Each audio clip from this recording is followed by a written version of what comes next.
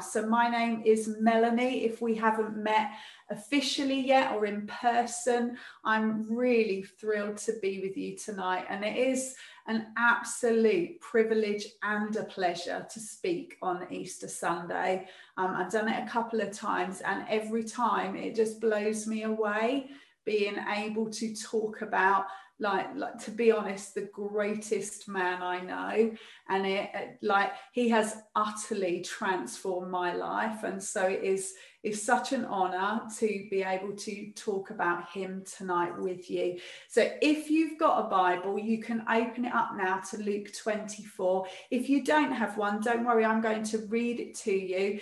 If you don't have a Bible and would like a Bible, we'd love to sort that out for you. So if you think, oh, I don't have a Bible, I would love to get one in your hands. So you're welcome to pop in the chat, I'd like a Bible, and we will sort that out. I would love to do that. So I'm going to read Luke 24, verses 1 to 8. I'm reading it from the New Living Translation. It says this: but very early on Sunday morning, the women went to the tomb, taking the spices they had prepared.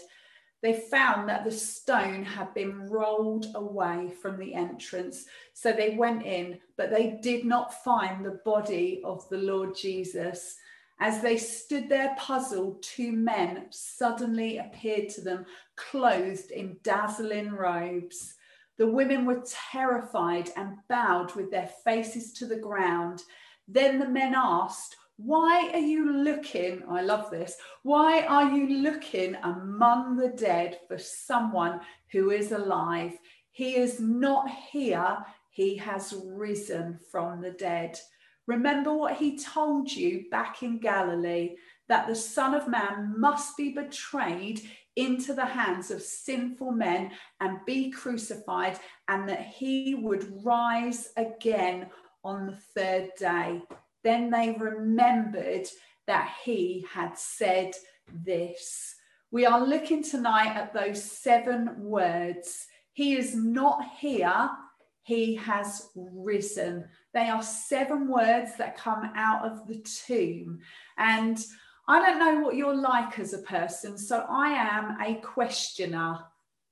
So I just question everything. Whenever people are talking, I have like a million questions going on in my head. I sometimes find it really difficult to keep them in. And sometimes I'm jumping in, because sometimes I feel like my head would physically explode sometimes. So if you're ever talking to me and I'm kind of jerking a bit, it is literally because I'm trying to keep all my questions in my head. Some people might call it nosy. I like to think that I'm inquisitive.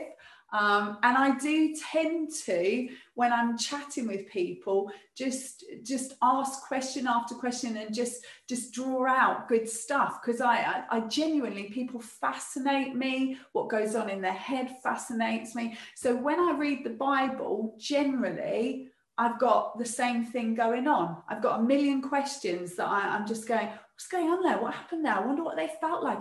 It literally sometimes is so noisy in my head. So I was thinking, well, if I was approaching this for the first time, he is not here, he has risen, those 7 words, what questions would I be asking? And so that's what I'm going to do tonight. I'm going to talk you through some of the questions that go on in my head. My expectation is that through this, God will speak to you, that he'll say some things that are just for you, that you'll feel like, oh my goodness, like that line, that phrase, that thing is just for you. The way that I speak generally is, you might not take loads of notes, as if I was a teacher. You would probably write down things that God has spoken to you about personally, that you think, oh, that really got me, I want to do something about that. And that's like, we have lots of different people that preach in Real Life Church.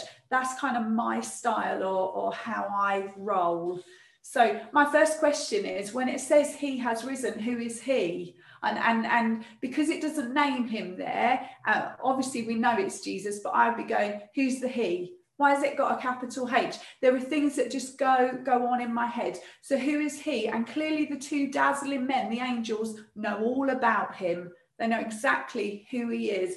Clearly all of heaven knows all about him. And so I wanted to describe him to you, and I was trying to work out how would I describe him, because quite frankly, like, I find him, he totally blows my mind regularly, and I sometimes can't gather up the words to describe just how incredible my Saviour is. And so I thought I'm going to borrow some of the words that he uses to describe himself.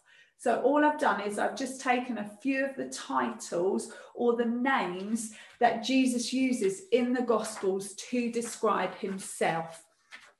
So, like, if I met you for the first time, I would say I'm Melanie. Some people say, oh, hi, Mel. And then they go, oh, do you like to be called Mel? And I go, actually, I really love being called Melanie, even though lots of people call me Mel. I'm fine with Mel, but actually my favourite name for me is Melanie. So Jesus had a favourite name that he loved to be called and that he called himself. So it was Son of Man. So if I wanted to describe him to you, and I borrowed some of his phrases, I would borrow this one first, Son of Man. And it's an Old Testament title that basically perfectly sums up who he is. It's taken from a vision that Daniel in the lion's den, that Daniel, is taken from a vision that Daniel saw as he saw the Son of Man. He said he saw him in all glory, with all power and all authority. So it tells us that this man is fully man and fully God. He's the God man. And I think Jesus liked to use it because it gave a little nod back to the Old Testament. So loads of the Jews would have understood what he was talking about. But it also says, I'm fully man and I'm fully God, in just one title, basically. He sometimes calls himself I Am, which would have sent the Jews crazy because it was a title reserved only for God.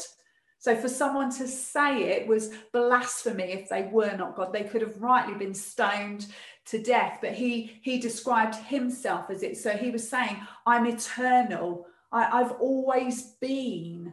It's an outrageous title, but Jesus happily described himself as it. He described himself as the life. It's why he couldn't stay in the tomb. You can't be called the life and then die. So he is life, and life in all its fullness. He describes himself as the bridegroom. He is the bridegroom and the church is the bride. And he rescues her and he saves her and he seeks her and he's coming back for her. He's passionate. He's a man who is in love. He's a man who has something that is precious to him. I have to be honest, you cannot love Jesus and hate church. The two don't go together. It would be like me saying of a groom, oh, I really like you, don't like your bride. Sorry, not loving her. Like, it's outrageous. To love Jesus is to love the church, because actually he is super passionate about it. And sometimes when there's an issue there with church that has let you down, or church, you actually have to go back and face the bridegroom. You have to go back and go to him and go, okay, like, you obviously adore this thing, like, help me get there. So he loves her. It also struck me, because he's a bridegroom, if you are after a man in your life that is going nowhere, is going to always rock up, is going to always be there, is going to remain true to his word, is going to show up time and time again, is going to be true and faithful and just outstanding, you need to look no further than the bridegroom, Jesus. He describes himself as the gate. He says, I'm the gate. He's the way to God. His life, death, and resurrection literally open up a gate, and it's one gate in. It's a narrow gate. It's the only way that people are getting right with God is through him. No one gets to God except through this gate. He describes himself as the good shepherd, which means he lays down his life for his sheep. Like, you should know this man. He is outrageously good. He describes himself as the light of the world. So he deals with darkness. Where he stands, darkness retreats. It literally cannot stand in the presence of an almighty God. So if you are living in darkness, you need to have him in. You need to have the light of the world in. He describes himself as Lord and teacher. So he has all authority to teach into everything, which means that what he says about something is the final word. He's the Messiah and the Christ. The Jews would have understood this to mean he was the anointed one, the appointed one by God to do his will. That's what he was doing on the cross. That's what was happening when he was held there with nails, is he wasn't subject to the Roman rule. He was subject to the Father's will. He was doing what had been asked of him, what was required of him. And he's the vine. I love this one. So we are supposed to cling on to that, grow out of that. We are supposed to remain a part of that. When we're looking at the he in he has risen, he's the Christ. He's the Messiah. He's Jesus. The angels knew that. All heaven knew that. The women at the tomb knew that. Peter knew. Like as he ran into that place, the disciples, when he showed up, they knew. To be honest, millions and millions of people around the world know him to be Jesus. The next question I would have is, what do you mean he's not here? So they obviously watched their Saviour die. They obviously saw him go into the tomb. They obviously knew that the stone was placed in front. They obviously knew it was being guarded, but he is not here. And this comes back to partly because he is called the life. He can't stay there. He can't stay dead because he is fully man, but he's also fully God. He is eternal.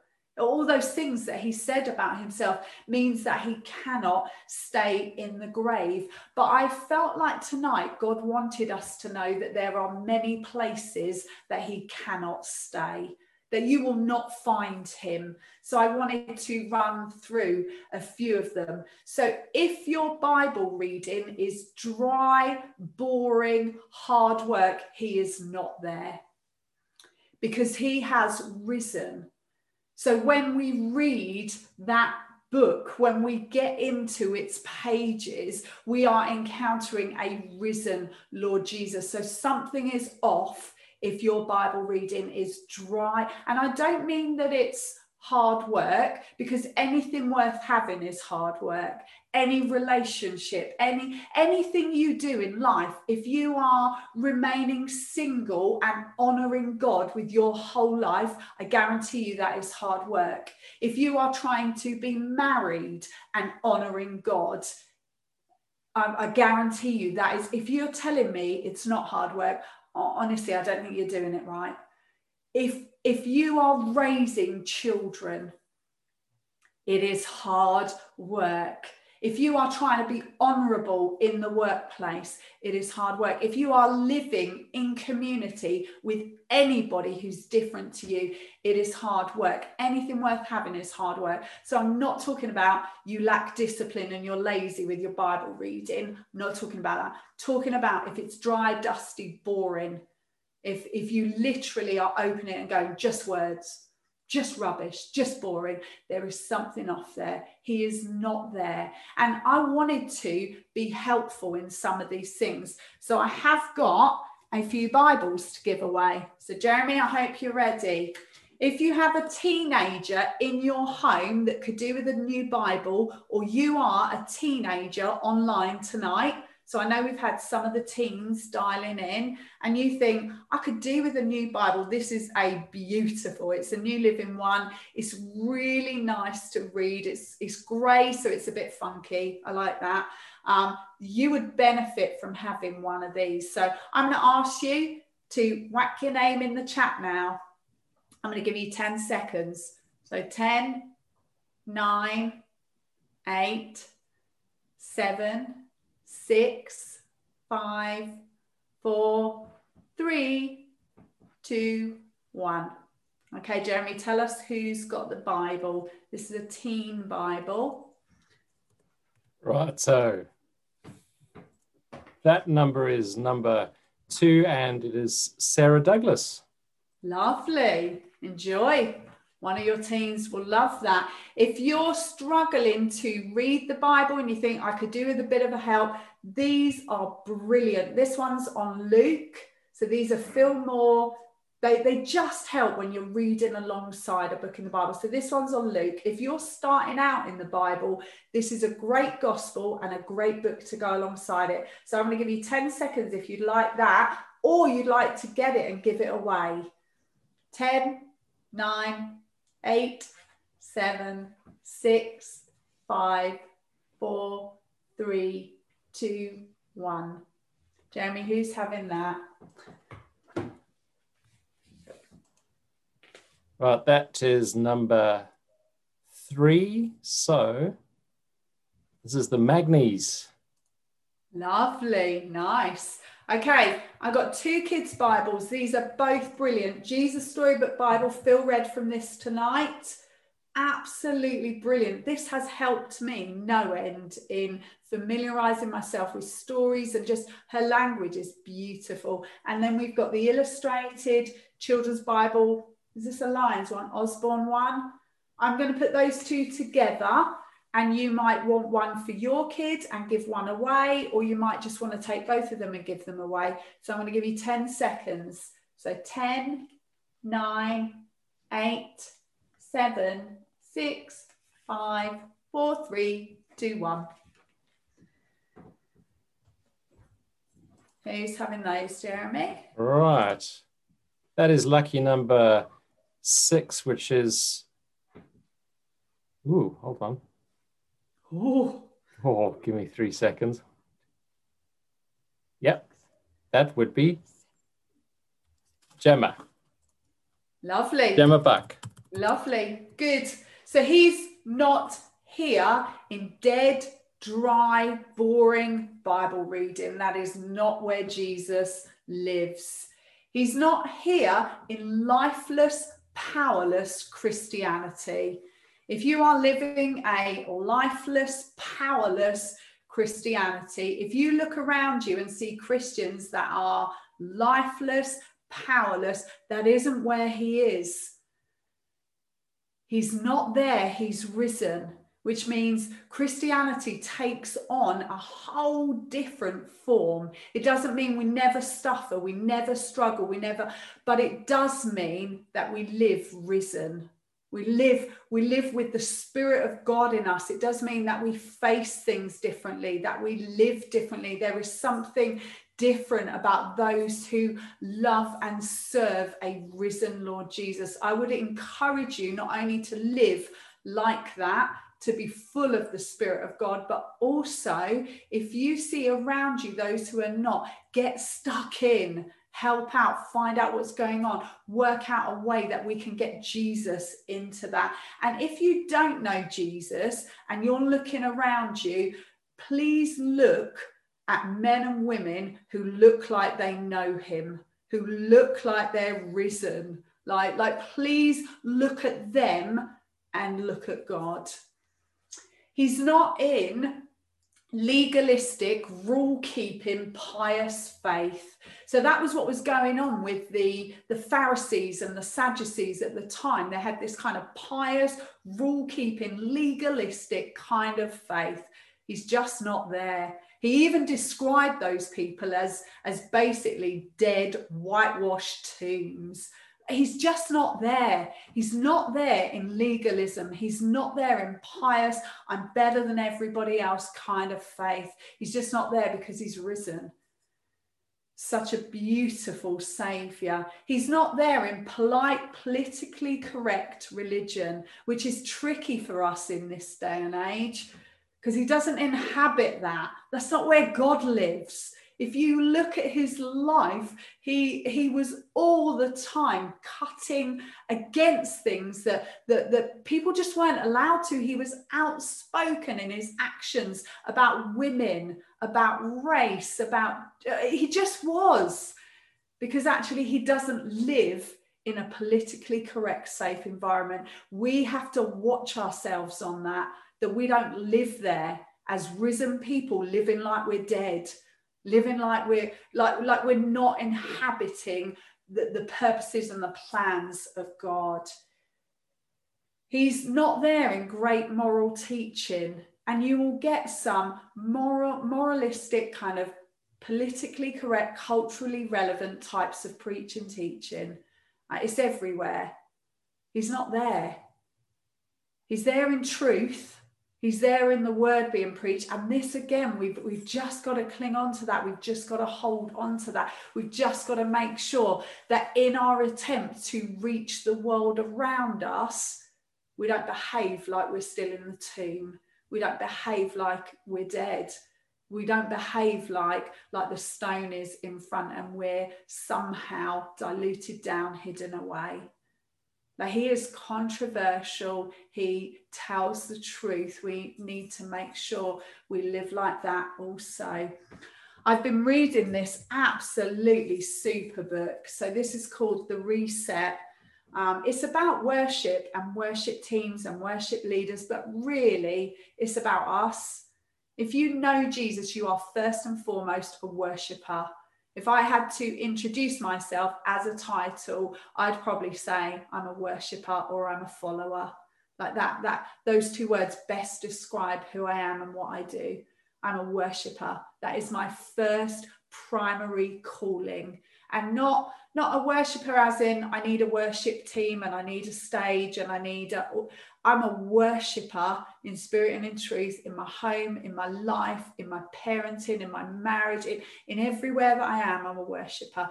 This book has literally just been speaking to my heart over and over again. I have 2 copies. If you would like a copy of this, pop your name in the chat. You will feel convicted. You will feel so stirred. Your heart will be so delighted to read something that just says, basically, this is all about Jesus. It's lovely. Every chapter, I'm just like holding it going, yes, I love it. I think it's got so much good to say to us. So even if you don't get it, go out and buy it. So Jeremy, can we have two winners, please? Sure. So, oh, hold on. One more. A late entry. Oh, a late entry. And the late entry gets it. Jax Nixon gets one. Cheeky. And Sally Senior gets the second. Yeah. Oh, good books. And then I'm going to do 2 more. So this one is a book about discerning the voice of God, written by Priscilla Shirer. Oh, she is outstanding. So great book on hearing God's voice. Who would like this? So 10 seconds. 10, 9, 8, 7, 6, 5, 4, 3, 2, 1. Let's go.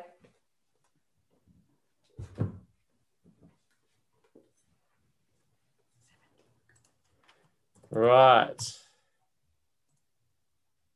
The number 2 is, oh gosh, where am I starting here?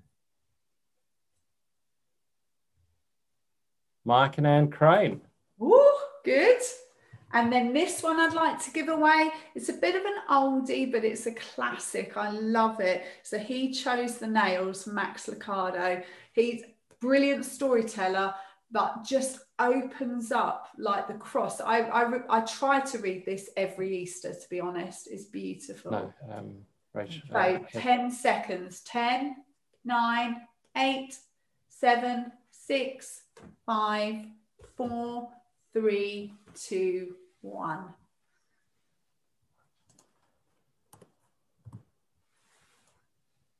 Right, that's number 4. And number 4 is Dave Bowen. Lovely. You will enjoy that, Dave Bowen. So Jesus is not here. He's not here. He basically lives elsewhere now. He's not in the grave. We need to stop behaving like that. He's not in the grave. Therefore, Christianity takes on a completely different form because he is not dead. He's alive. It changes everything for us. And then lastly, where has he risen to? So he is given the name, the Bible says, which is above every name, that at his name, Jesus, every knee must bow. You see, Christianity must have an empty manger. You can't have a faith that follows a baby that is stuck in a stable somewhere. It must have an empty manger. You can't worship there. You can't stay there. It must have an empty cross. So you can't worship a God who's dead.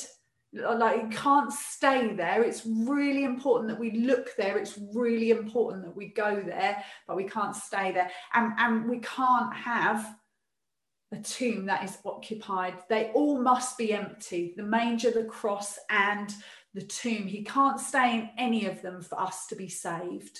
We have to have the sinless Saviour who came to earth, who conquers death. He must be born a man by the power of the Holy Spirit. The Bible's really clear about that, to die in our place.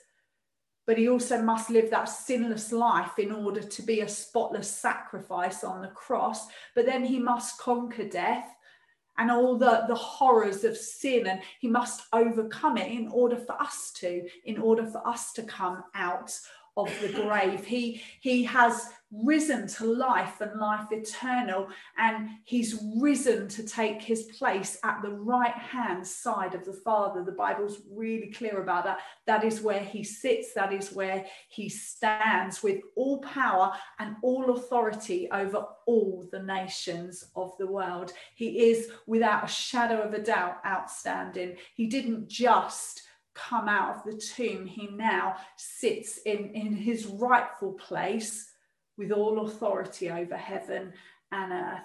So what it means for us to live risen, I'd like to encourage you that if you do not know Jesus, you should sign up for one of our Alpha courses. You should get yourself on an Alpha course, and you should ask as many questions as you've got. And you might be like me and you live with millions of questions that you just need to go somewhere and just go, please, can you help me get some of these out? You might benefit from hearing other people's questions and answers. Whatever it is, you need to get yourself on Alpha. Or you could give your life to Jesus right now. So Alpha is brilliant. Preaching is brilliant. The Bible is incredible. Men and women get saved all the time because God just says, come now. And this might be your time now. You might think to yourself, do you know what? I've heard this a few times now. I'm ready for this. You might be in a position where you think, I could do with recommitting my life because I've been living a bit like I'm in a tomb, living a bit like I'm dead. Actually, I realized tonight that I need to repent. If you want to repent and give your life to Jesus, he'll take it. He will offer forgiveness. He will offer a way through, a way out, because he's the Saviour. He's the Christ. He's the anointed one. It's what he does. So if you are ready to do that, you should do that right now. You should stop listening to me. You should kneel down on the floor and say, Lord Jesus, I love you. I want to follow you. Help me live risen. And he will do that for you in a moment. And we will help you work that out. To live risen, you need to sort out your Bible reading. You shouldn't be opening up a book that is dry, dull, boring. You need to sort that out. And so I'm going to suggest right now, if someone from the leadership team could just pop my mobile number in the chat.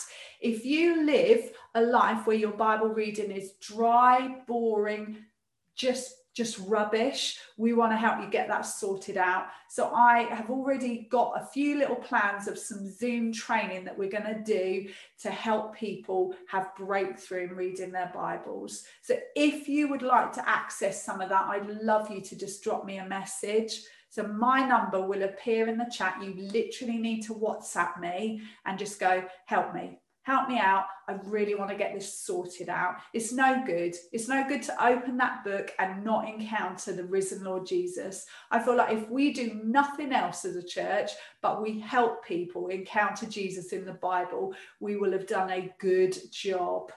So you need to look up to live risen. You need to look up daily. Worship is our way through everything, and not a worship team, not meeting together, not a big stage, not a big band, not actually worshiping in spirit and truth in our front rooms, in our bedrooms, out in the parks, living lives where we worship. No one should need to help you worship.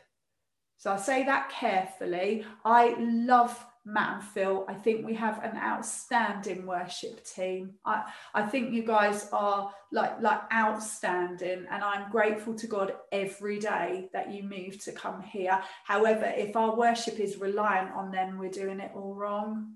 Like, they should enable it and help provide places where we can, but we as a people should worship God in spirit and truth, because he loves us and he's rescued us.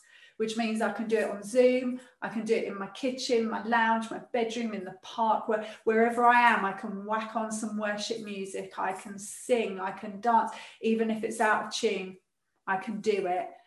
And I want to stir us to live risen, to look at him daily. I've made 2 deals with God. The first one is I will not go to sleep at night until I have met him in my Bible.